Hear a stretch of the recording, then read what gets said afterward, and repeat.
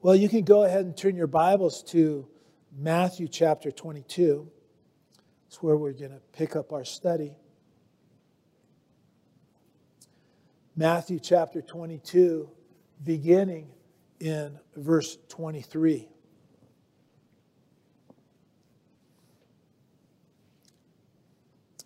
Matthew writing, he writes, "The same day the Sadducees, who say there is no resurrection, came to him, speaking of Jesus, and asked him, saying, 'Teacher, Moses said that if a man dies having no children, his brother shall marry his wife and raise up offspring for his brother. Now there were with us 7 brothers. The first died after he had married, and having no offspring, left his wife to his brother. Likewise the second also, and the third, even to the 7th. They probably refer to this woman as the black widow. Verse 27, last of all, the woman died. Therefore, in the resurrection, whose wife of the 7 will she be? For they all had her. Jesus answered and said to them, you are mistaken, not knowing the Scriptures nor the power of God. For in the resurrection, they neither marry nor are given in marriage, but are like angels of God in heaven. But concerning the resurrection of the dead, have you not read what was spoken to you by God, saying, I am the God of Abraham, the God of Isaac, the God of Jacob. God is not the God of the dead, but of the living. And when the multitudes heard this, they were astonished at his teaching." Well, on Sunday mornings, we've been engaged in this ongoing study through the Gospel of Matthew, taking a close look at the life and ministry of our Lord and Savior Jesus Christ. And, I think and I trust that you guys are just like me, in a lot of ways at least, in that, you're in love with Jesus. I am so in love with Jesus. And I trust you are too. I can't get enough of him. And the more I know about him, the more I want to know about him. I want to know all about the things that he taught. I want to hear all the things that he said. I just want to take it in. And with every turn of the page as we study God's Word, it just fuels the fire in me to know him more. It creates this greater hunger in me to know him more, to draw closer to him. It just, it causes a greater thirst. I just can't get enough. It stirs me to go deeper with him, to surrender my life to him in greater measure, because all that we learn of him is just so wonderful. Our Lord is just so amazing. And it just makes me, again, want to know him even more.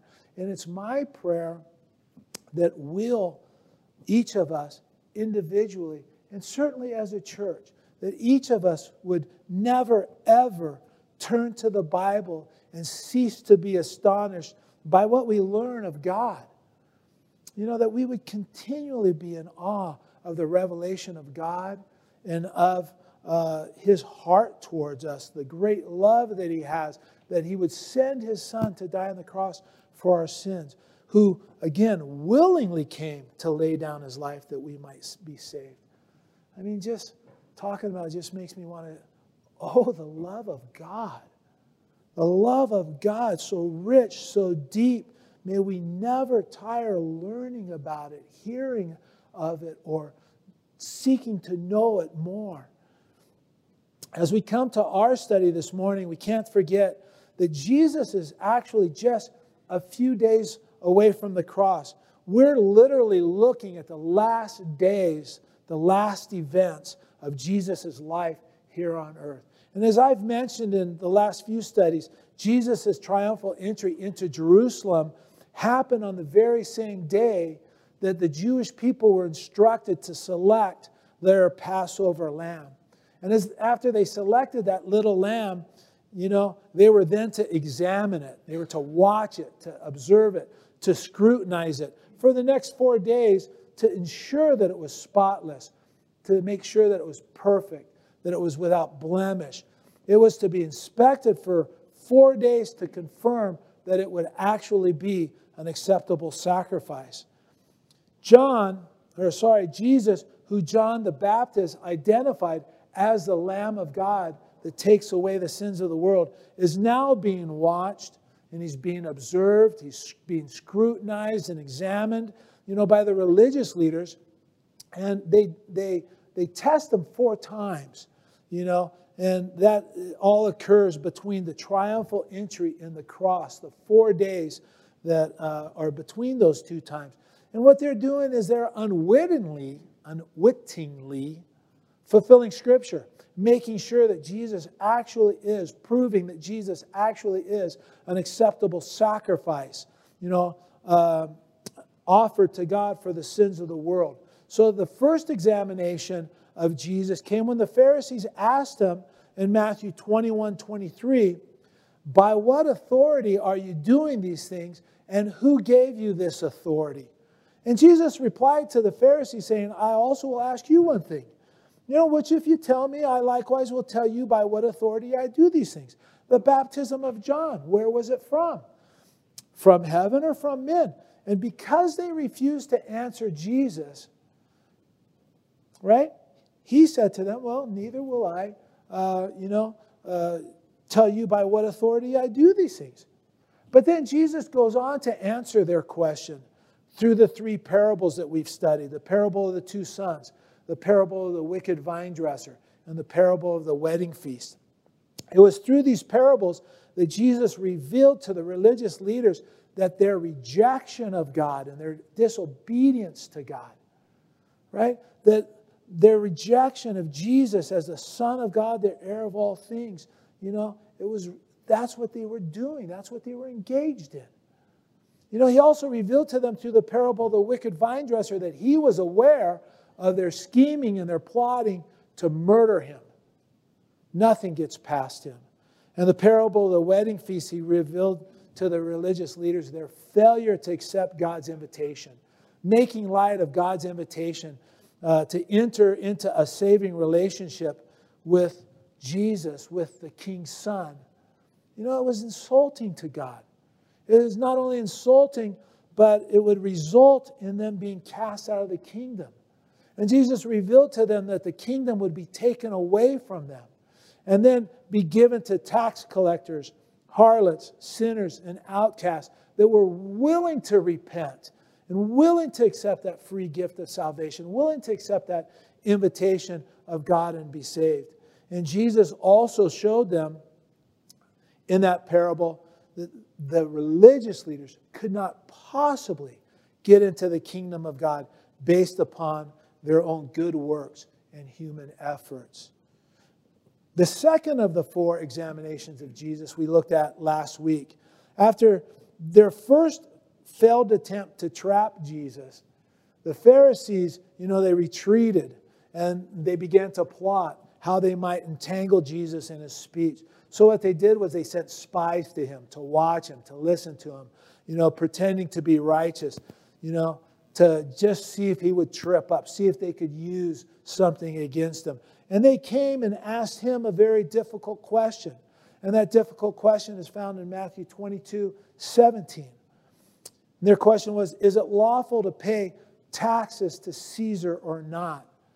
They carefully crafted this question thinking that it would provide them with either an accusation that would result in the Romans arresting Jesus as an insurrectionist because he was encouraging people not to pay their taxes, or it would cause him to be discredited in the eyes of those people that were following him.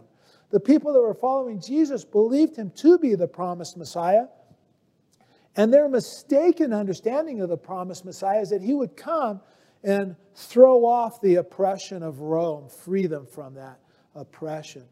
If Jesus were to say that they were to pay taxes to Rome, then the religious leaders would accuse him of being a disloyal Jew, a Roman collaborator, and he would be discredited in the eyes of the common man, and they would cease to follow him.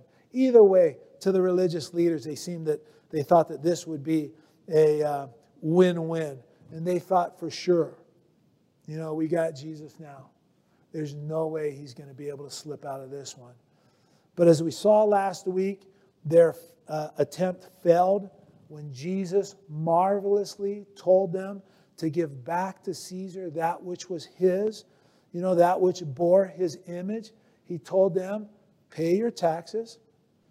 And at the same time, he said, give back to God that which is his, that which bears his image, right? As the image bearers of God, he's communicating to us that we're to surrender our lives to God. All that we are, all that we ever hope to be, everything that we have needs to be surrendered to God, because you know what? It's all his anyway. At Jesus' answer, the disciples of the Pharisees, along with the Herodians, along with everybody else that was hearing this conversation, everyone that was in the crowd, they just marveled at Jesus' answer. Just, wow. Again, Jesus is just so marvelous. He's just so amazing. Now, the verses that are before us that we're looking at this morning, this is the third of the 4 examinations.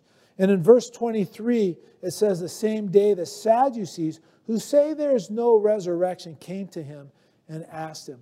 Now, we've seen the Sadducees a couple times now in our study through Matthew's gospel.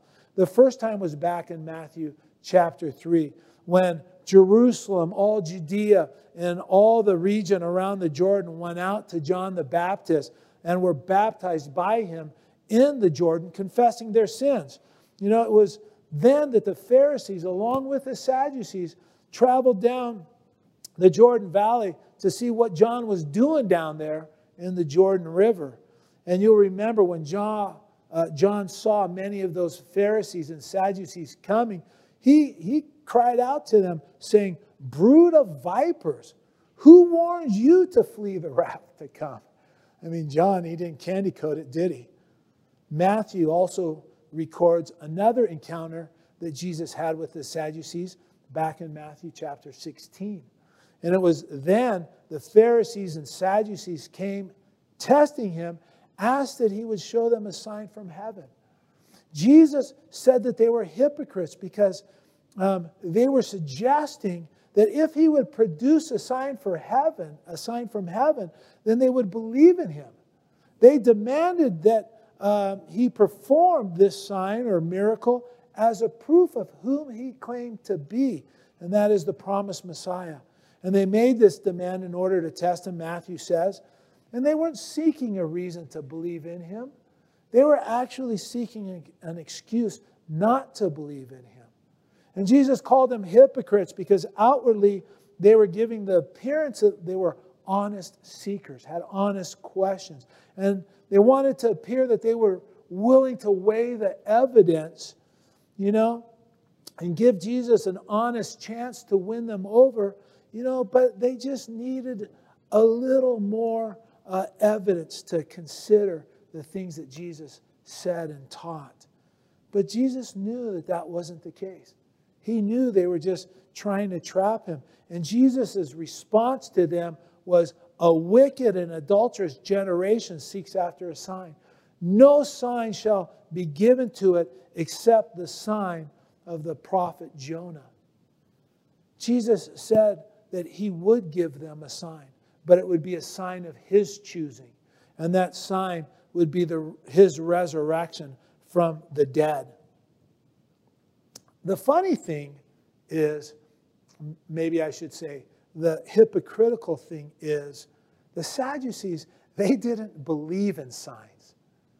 The Sadducees, they only accepted the Torah as the authoritative word of God. They only received the books of Moses as genuine, authentic scripture. They believed that only the first 5 books of the Bible were inspired by God, and they rejected all the rest. They rejected the historical books. They rejected the prophets, the writings of the prophets. They rejected the writings of David and Solomon, right? The Sadducees were being hypocrites because they didn't actually believe in the supernatural at all. They didn't believe in the spirit world. They didn't believe in the soul of man. They didn't believe in life after death. They didn't believe in the resurrection of the dead. They didn't believe in a final judgment. And they didn't believe in eternal rewards, right? And they certainly didn't believe in angels and demons. And they claimed, that Moses, he never wrote about any of these spiritual things.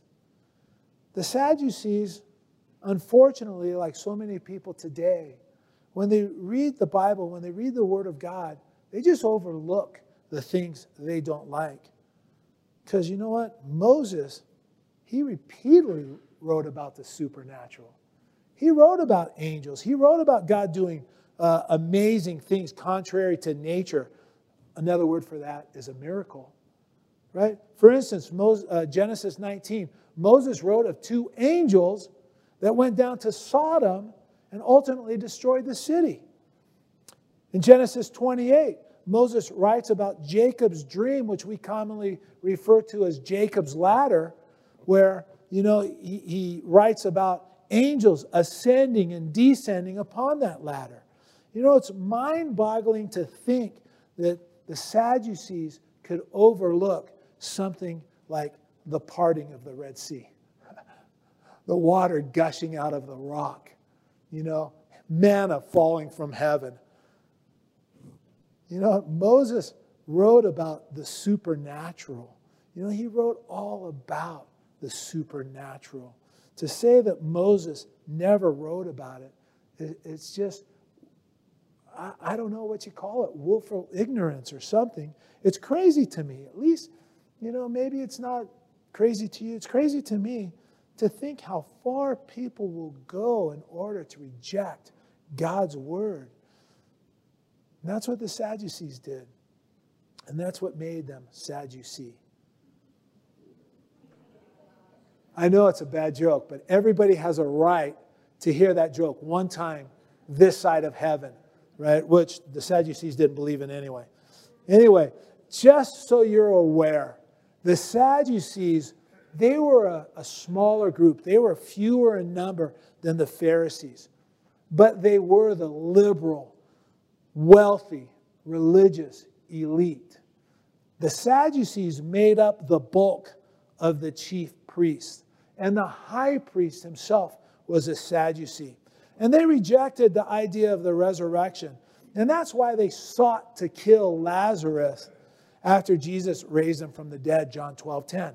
Right? I mean, in their defense, if you're going to reject the doctrine of the resurrection, you can't have somebody who's been raised from the dead walking around. It just doesn't look good. So they rejected the resurrection. And also, they resisted the teaching of the apostles.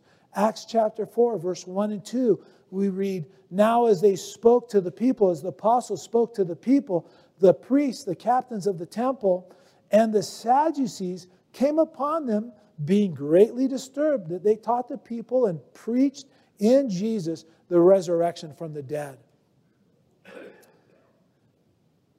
The rejection by the Sadducees, their rejection of the supernatural in general, but specifically in regards to the resurrection, it might have actually been fueled by the fact that the Pharisees, they entertained, just silly ideas regarding the resurrection. Right? The Pharisees would argue whether or not a person would be resurrected clothed or naked. That was a big deal for them. They'd go back and forth, And if they were resurrected clothed, would they be resurrected in the clothes they died in?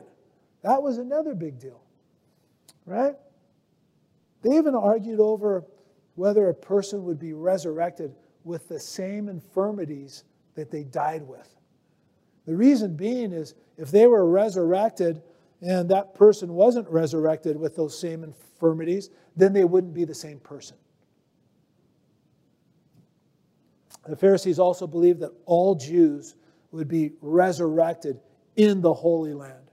So if a Jew died and was buried in a foreign land, well, their bodies would roll through these underground caves and caverns, until they just all gathered underneath the Holy Land where they could be resurrected. So again, maybe the Sadducees' rejection of things like the resurrection stemmed from foolish arguments of the Pharisees.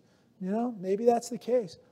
However, what other people say or do is never a justifiable reason to reject the Word of God. We're going to be responsible for it. In verse 23, he says, the same day the Sadducees, who say there's no resurrection, came to him and asked him. So the Sadducees come to Jesus in their attempt to discredit him and his ministry. They come to Jesus the same day that the Pharisees sent their disciples along with the Herodians, pretending to be righteous, hoping to trap him in something he had to say. And you think after the Pharisees, along with the Herodians, were not able to trap Jesus and were somewhat publicly humiliated in their attempt to trap him, you think the Sadducees would give it a rest. But no, they don't. They go for it. And again, that's a stark reminder to us. It needs to be a reminder to us, that the enemies of Christ and the enemy to our soul never quits. They never give up. Our adversary, the devil, is relentless in his efforts to try to trip us up, wear us down, discredit our witness before others, to make us ineffective for the cause of Christ. He hates you. He hates me because he hates our Savior. Now, we want to observe that their attack is not against Jesus, right? They don't accuse Jesus of any wrong, but their attack is focused on doctrines found within God's Word. The attack is against the fundamental truth of the Bible. And what people don't understand is that when you attack the fundamental truths of the Bible, you're attacking Jesus and the very God who inspired the Scriptures. And again, it's true today too. When people reject or attack the fundamental teachings of the Word of God, their attack is actually directed at God, the God of the Word. In verse 24, they come to Jesus saying, "Teacher." They call Jesus teacher, but they don't come to Jesus hoping to learn anything from him. They don't come to Jesus with a teachable heart. They come to Jesus with wicked intent. The Sadducees come to Jesus in their pride and arrogance, thinking that they're the expert. And they came to Jesus saying, "Teacher." Moses said that if a man dies having no children, his brother shall marry his wife and raise up offspring for his brother. After they address Jesus as teacher, they present him with the basics of what Moses wrote about in Deuteronomy 25. This is the basis of their hypothetical question. Now, what they're referring to is called the Levirate marriage, written in Deuteronomy 25 by Moses. The word Levirate, it comes from the Latin word levir, which means simply a husband's brother, right? It has nothing to do with the Levite tribe, right? The custom was if a husband of a woman died without leaving a male heir, his unmarried brother, or if in the case there wasn't one, his nearest male relative, would marry his widow. And the first son that was produced from that union was given the name of the dead brother and was considered his child. And the purpose of this custom was to preserve the man's name and prevent the extinction of his family line. In a nation like Israel, where family inheritance was, a really big deal, it was important that each family had a male heir, keeping the family inheritance intact. It was considered a huge disgrace for a man to refuse to take his dead brother's wife and raise up a son to keep his name alive. So they use this teaching of Moses to frame their ridiculous question in order to disprove the idea of the resurrection. Verse 25, they say, "Now there were with us 7 brothers. The first died after he had married, and having no offspring, he left his wife to his brother. Likewise the second also, and the third, even to the 7th. Last of all, the woman died also. And, you know, I can just see it in my mind. These guys, they just think they got Jesus right where they want him, right? You know, right where they want him. They're going to disprove the resurrection with this hypothetical question. And I wonder if they didn't, you know, continue what they have to say in verse 38 in a very condescending tone. Maybe the Sadducees, they're looking at each other, trying to hold back the snickering, you know, just thinking they really got Jesus. And they say, therefore, in the resurrection, whatever, whose wife of the seven will she be? For she had them all. You know, I mean, they spring this trap. It's just ridiculous. They thought that this question demonstrated just how absurd and irrational the idea of the resurrection is, because no one could tell them whose wife, whose husband this woman, no one would be able to tell whose wife she would be. Sometimes I just get twisted up, you know. You know, whose wife would she be? Would she be the wife of the one she married first, or would she be the wife of the one she married last? Would she be the wife of the one she loved most, or would she be the wife of the one she lived with the longest, right? Since no one can answer these questions, the Sadducees, you know, thought that the resurrection was just a ridiculous impossibility. The Sadducees, what they do, though, is they make the mistake many people make looking at spiritual things. They're coming to conclusions regarding spiritual truth utilizing worldly wisdom. Nicodemus, he did it. Jesus told him, hey, unless one is born again, he cannot see the kingdom of heaven. And Nicodemus' response to Jesus, you recall, says, how can a man be born when he's old? Can he enter a second time into his mother's womb and be born? He's thinking physical. Nicodemus looked at spiritual truths in physical terms and declared it's impossible. How could it happen? And it's a common mistake people make. And Paul tells us why people make these mistakes. Right? 1 Corinthians 2:14, Paul says, but the natural man does not receive the things of the Spirit of God, for they are foolishness to him, nor can they know them because they're spiritually discerned.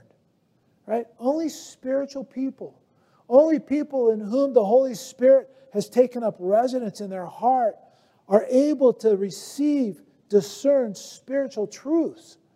And since the Sadducees and the other religious leaders, you know, and even people today reject Jesus as the only way, the truth, and the life, right? They remain spiritually blind to the truth and are left with only worldly wisdom to utilize, right?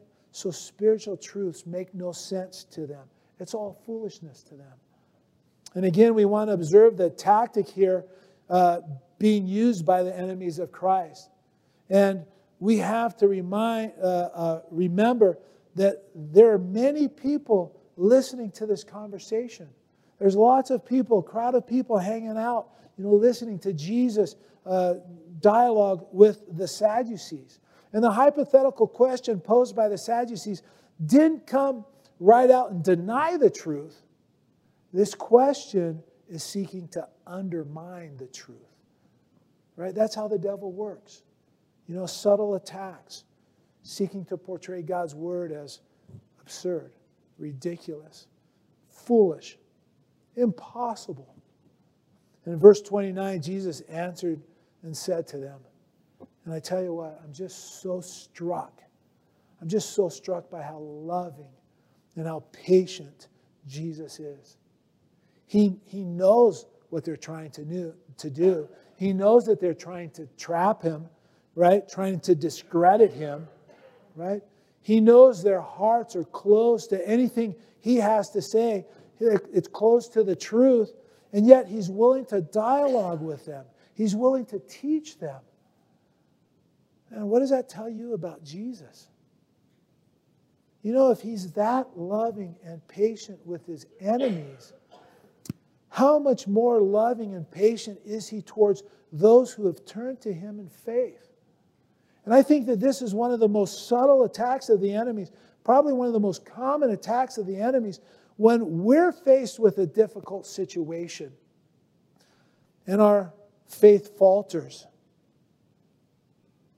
The devil comes in and he says to us, I don't believe you. You got to be kidding. You call yourself a Christian? Really? Don't even bother going to God now, not after what you've done.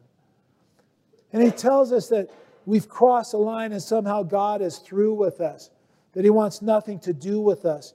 And in the wisdom of the world, you know what? I got to admit, it's a pretty good argument. It makes sense to me, Satan. You're right.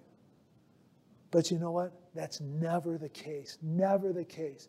Never the case. If Jesus is loving and patient with his enemies, you know what? He's infinitely more loving and patient towards those of us that have turned to him and placed our faith in him. You know, the Bible clearly teaches that he knows our frame, that we're but dust. And he's full of compassion towards us. And he loves us with an everlasting love. And he's never going to leave us or forsake us. If we're ever faithless, he remains faithful because he cannot deny himself.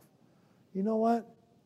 If you're here this morning and you're one of those that, struggles with the love of God towards you, whether or not he's on your side, whether or not he's ready to receive you back after a failure or a foible or whatever, whether or not he has a plan for your life, that it's a good plan.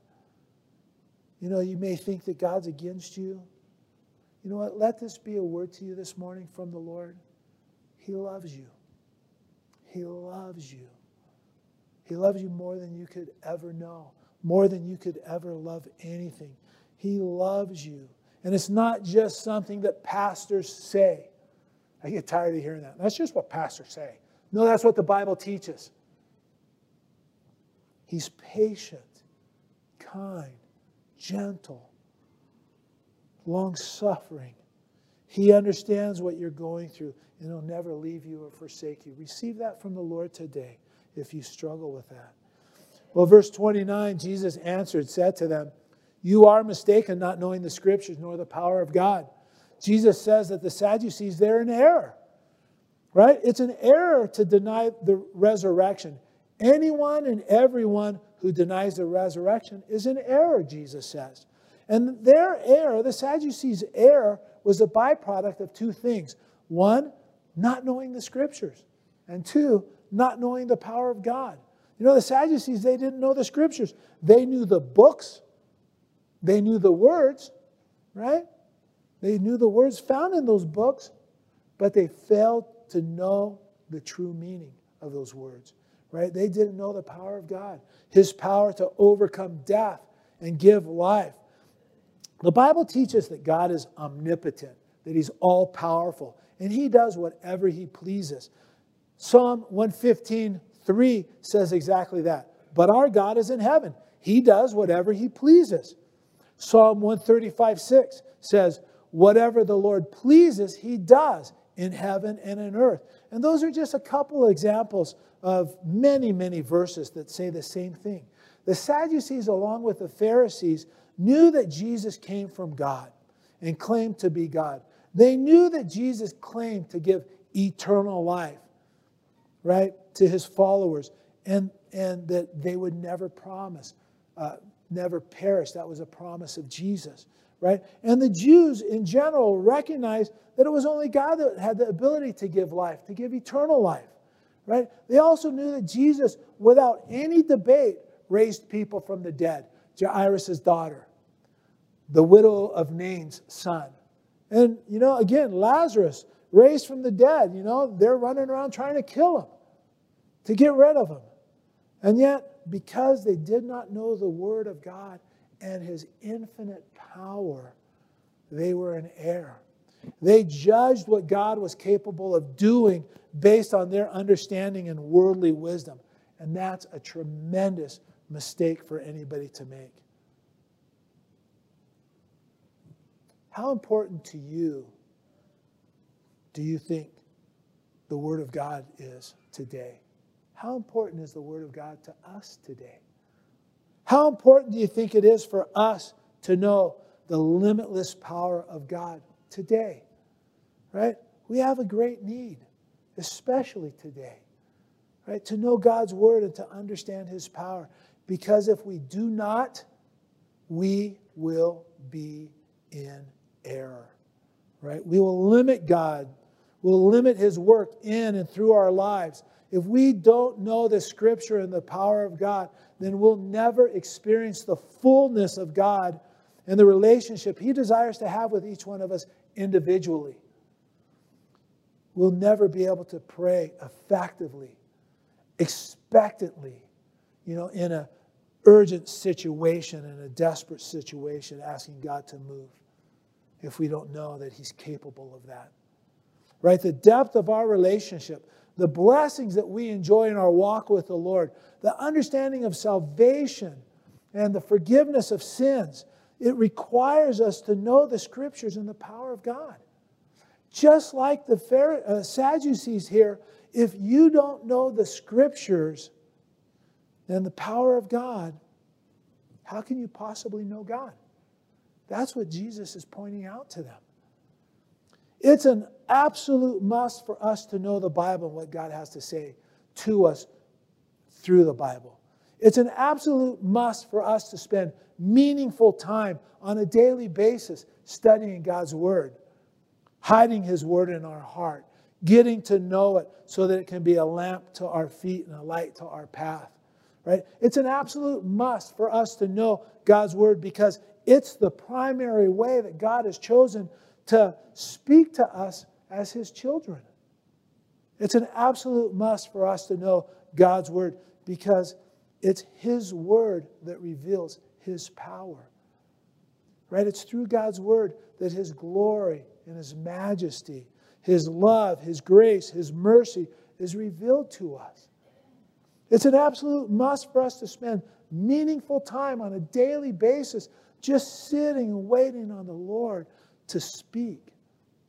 And if we fail to do so, we'll never grow in our knowledge or understanding of God, of Jesus Christ our Savior, or the power of the Holy Spirit. We'll be constantly vulnerable to error if we don't give ourselves to the Word and the knowledge of God's power. We'll be babes, spiritually speaking, blown about by every aberrant wind of doctrine that blows through the church. Let me ask you, how satisfied, how happy are you with the knowledge of God's Word and your relationship with God today? How satisfied are you? You want more? You know what? There is so much more for us to possess by seriously giving ourselves to seeking to know the Scriptures and the power of God revealed in them. Right? We're called to be men and women of the Word. We're called to be diligent in studying the Word of God so that we can present ourselves approved by God, not ashamed, rightfully dividing the Word of God. That's where the depth of relationship with the Lord begins, in the Word of God. And that's where the depth of relationship with the Lord continues to grow. It's in the Word of God, right? If we fail to give priority to knowing God's Word, to discovering the power of God revealed in it, our walks with the Lord will be significantly less than what He desires for us. Our walks will be weak and stunted, anemic and powerless. Verse 30, Jesus says, "For in the resurrection," Jesus starts his answer to them by affirming that there is indeed a resurrection, just by that simple phrase.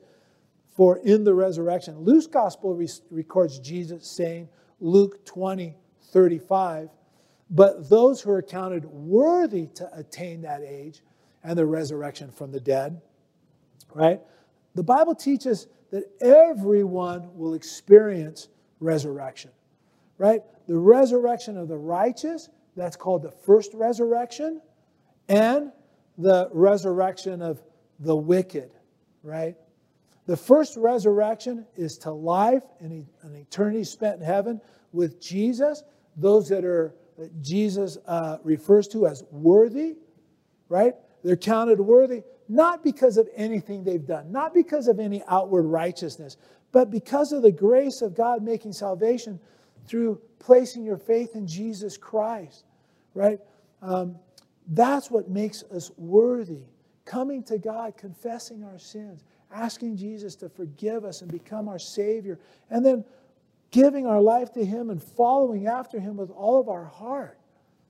Those that reject Jesus as their Savior, they're also going to experience the resurrection and then stand in judgment, found guilty before the Lord, and then cast into the lake of fire. You know, that's the penalty for sin. And that's called the second death. Everybody's going to experience a resurrection. It's just one is a resurrection to life and one is a resurrection to eternal punishment. Please, if anybody's here watching online that hasn't yet given their heart to Jesus Christ, man, I would implore you, cry out to Him today. Receive salvation today and be counted worthy of the first resurrection. Well, Jesus goes on, verse 30, and says, for in the resurrection they neither marry nor are given in marriage. He goes on to address their mistaken understanding of heaven, right? They thought that heaven, they thought of heaven in just earthly terms, right? It was another reason for their error. Heaven is not a continuation of this world. In heaven, there will be new and greater relationships which will outshine, the physical relationships that we enjoy here on earth. Because in heaven, there's no longer any death. Well, there's no longer any need for marriage. Because it's through the marriage relationship that God ordained that the world would be populated. Right? Sex within the marriage relationship is intended to be wonderful, joyful, amazing. And it was intended to be the way that mankind was to be fruitful and fill the earth. And so again, since there's no death in heaven, there's no need for marriage or procreation. Right? And again, heaven is not a continuation of an extension of this world. The relationships that we will enjoy in heaven will be fuller, richer, greater than we could ever even come close to imagining. Right? The relationships we enjoy in heaven are just going to be tremendous. The relationships we enjoy in heaven will far surpass any and every physical relationship we enjoy here on earth. In heaven, things are going to be totally different. What's it going to be like, Gare? Well, I don't know. I can't imagine it. Aren't you listening? We can't imagine it. Paul writes, 1 Corinthians 2:9, eye has not seen, nor ear heard, nor have entered into the heart of men the things that God has prepared for those who love Him. 1 John 3:2, the apostle of love, the apostle John, he writes, beloved, now we are children of God, and it has not yet been revealed what we shall be. But we know that when He is revealed, we shall be like Him, for we shall see Him as He is. These earthly relationships one day will be done away with because we're going to see Him as He is. And we'll enter into something even more glorious than what the marriage relationship here on earth was intended by God to be. Right? We need to avoid thinking of heaven in physical ways, physical earthly terms. Jesus says, for in the resurrection they neither marry nor are given in marriage, but are like angels of God in heaven. He says that we'll be like angels of God in heaven. He doesn't say we will be angels, as some people believe. He says we'll be like angels, right? So we need to ask ourselves again, well, what are angels like? Again, I don't really know. I haven't been in heaven. You know? But what does the Bible reveal to us about angels? Hey, the angels are pure, spiritual. They're free from sin, right? They're in the presence of God. They behold His face and His glory. They sing His praises before His throne. They're overwhelmed with His holiness. They're eternally consumed by His beauty, right? And they obediently do the will of God. You want to know what the wonderful thing about being a Christian today is? Hey, we can get a jump on all these things, right? We can begin to experience these things and become familiar with these things right now. We can get a jump on this relationship with the Lord through knowing His Word, right? Meditating on His Word and thinking great thoughts about a great God. Exercising our minds, trying to just comprehend, trying to just fathom, the limitless powers of God. Taking steps of faith, trusting Him to meet us, right? Being consumed with doing His will and walking in obedience to Him.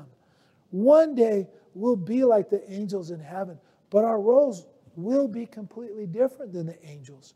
Because the promise to us as believers is that we're going to rule and reign with Him during the millennial kingdom here on earth. 2 Timothy 2:12 says, if we endure, we shall also reign with Him. I'm looking forward to ruling and reigning with Jesus Christ. It's going to be great. Revelation 20, verse 6. Blessed and holy is he who has part in the first resurrection. Over such the second death has no power, but they shall be priests of God and of Christ, and shall reign with Him 1,000 years. Boy, that's our future. That's reality. You can take that to the bank. That's what's ahead of us. Jesus goes on to address the Sadducees' misconception regarding the resurrection and life after death. Verse 31. But concerning the resurrection, he says, the resurrection of the dead, have you not read what God has was spoken? Sorry, have you not read what was spoken to you by God, saying, I am the God of Abraham, the God of Isaac, and the God of Jacob? Jacob asked him, have you not read? Right? Many of the religious leaders, they were completely ignorant of the Word of God because they were focused on the oral traditions and the teaching of the rabbis. They elevated that above the Word of God. Jesus tells them that God had spoken to them, that there was, in fact, life after death. And Jesus takes them back to the Word. The attack of the enemy is always defeated by going to the Word of truth, the Word of God. And we need to take every doubt in our heart back to the Word of God. Jesus takes them back to the burning bush passage in Exodus. By the way, this passage is found in the second of the 5 books of Moses. Right? Jesus takes them back to one of the books of the Bible that they received as authoritative. He met them where they were at. They should have been familiar with this passage. They may have read it, but they didn't understand it.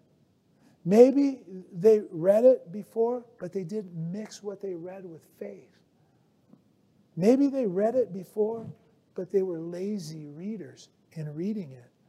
And you know what? We need to be careful when we come to the Word of God, because each of those things can befall us too, leading us into error. Verse 32, Jesus says, have you not read what God said to you? I am the God of Abraham, the God of Isaac, the God of Jacob. Jesus takes them back to Exodus 3, verse 6. And then Jesus states, with all the authority of God, God is not the God of the dead, but of the living. He shows them God had used the present tense, saying, I am currently the God of Abraham, Isaac, and Jacob.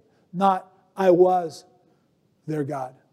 Right? Jesus reminds the Sadducees that 500 years after Abraham, Isaac, and Jacob had passed from the scene, God said that He is currently their God.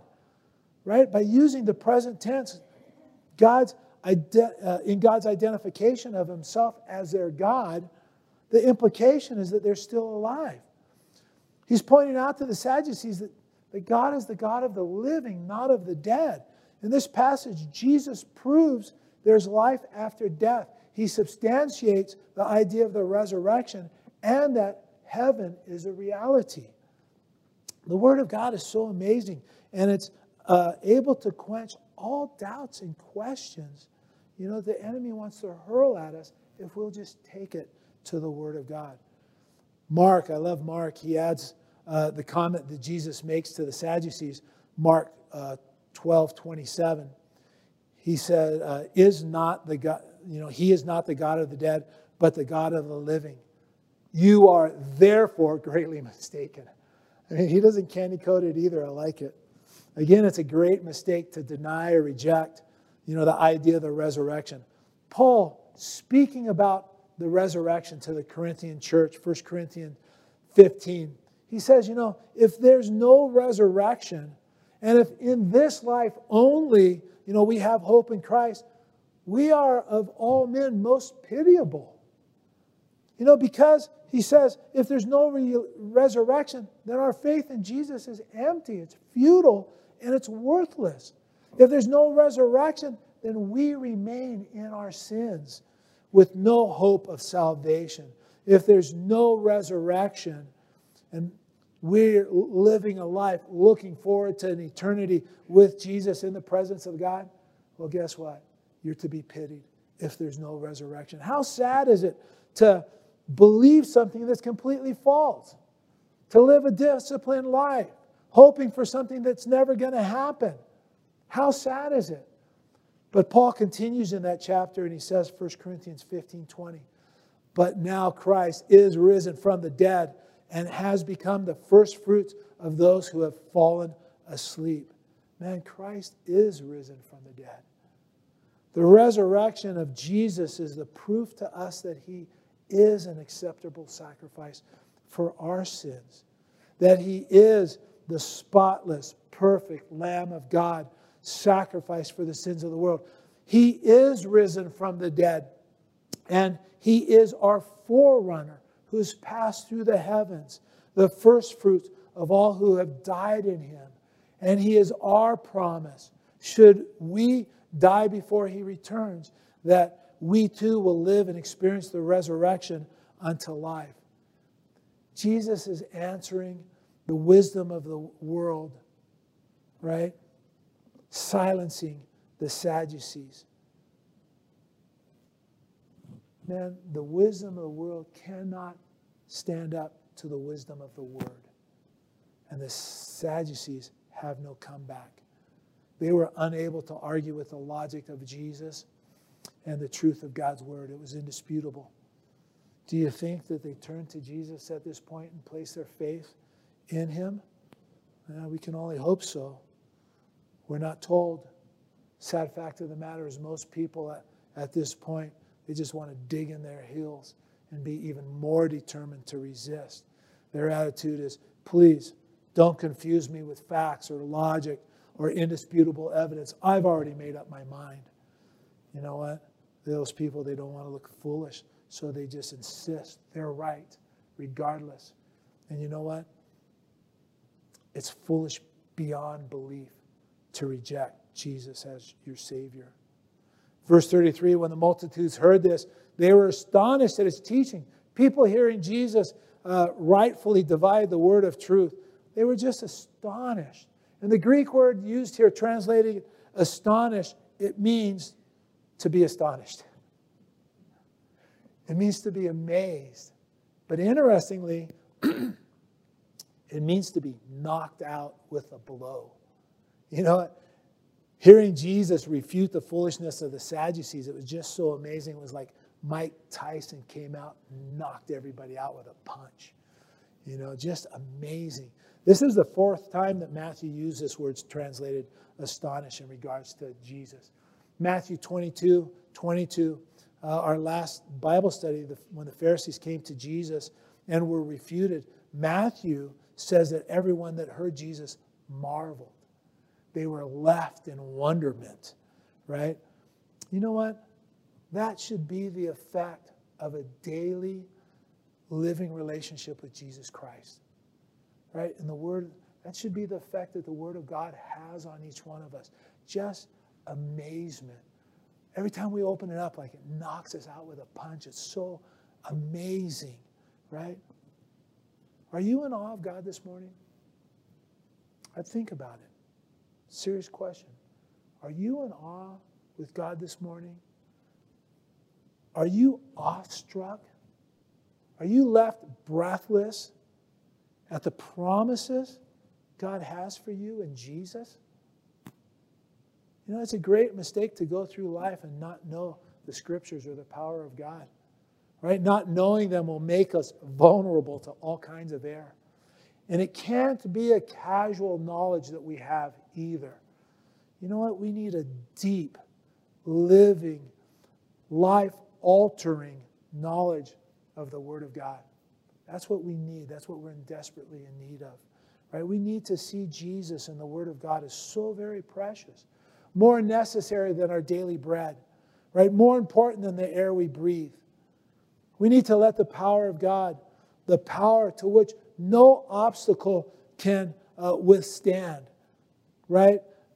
We need to let the limitless power of our loving, gracious God in heaven, the understanding that nothing's too hard for Him, no mountain that He can't move out of our life. We need to let that understanding and the promises found in God's Word comfort us in all our troubles and tribulations, right? Knowing that He's working, right? He's present. He's faithful beyond belief, and that He's going to see us through to the end.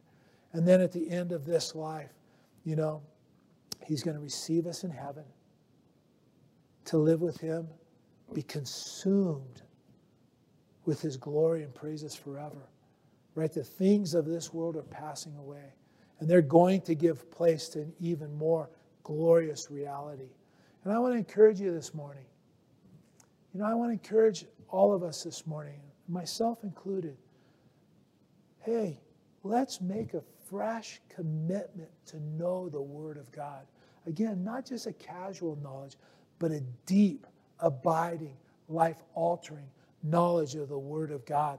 Let's let God's Word shape us and mold us into the men and women God wants us to be, right? Let's commit ourselves to daily being washed in the water of the Word, washing away the filth of this world from our lives. That's the way we need to allow it to work in us, right? To know and experience the depth and fullness of relationship, of fellowship that Jesus is longing to have with us. Let's pray. Lord, that's my heart's cry. That's my heart's cry. It's not just words for me, Lord. I want to go deeper. I want more. I'm a typical American, Lord. I don't want much. I just want more. I want to plumb the depths of your love, Lord. I want to understand your infinite power. I want to see it working in my life. And Lord, I pray that same thing for my brothers and sisters that are here, those that are watching online. Lord, would you move mightily in us, Lord, as we pray, Lord, would you meet us? Would you make our hearts your home as we sang? Lord, would you just fill us overflowing? Give us a great, deep, abiding love for your word, Lord. Reveal yourself to us through it. We ask these things in your name, Jesus. Amen.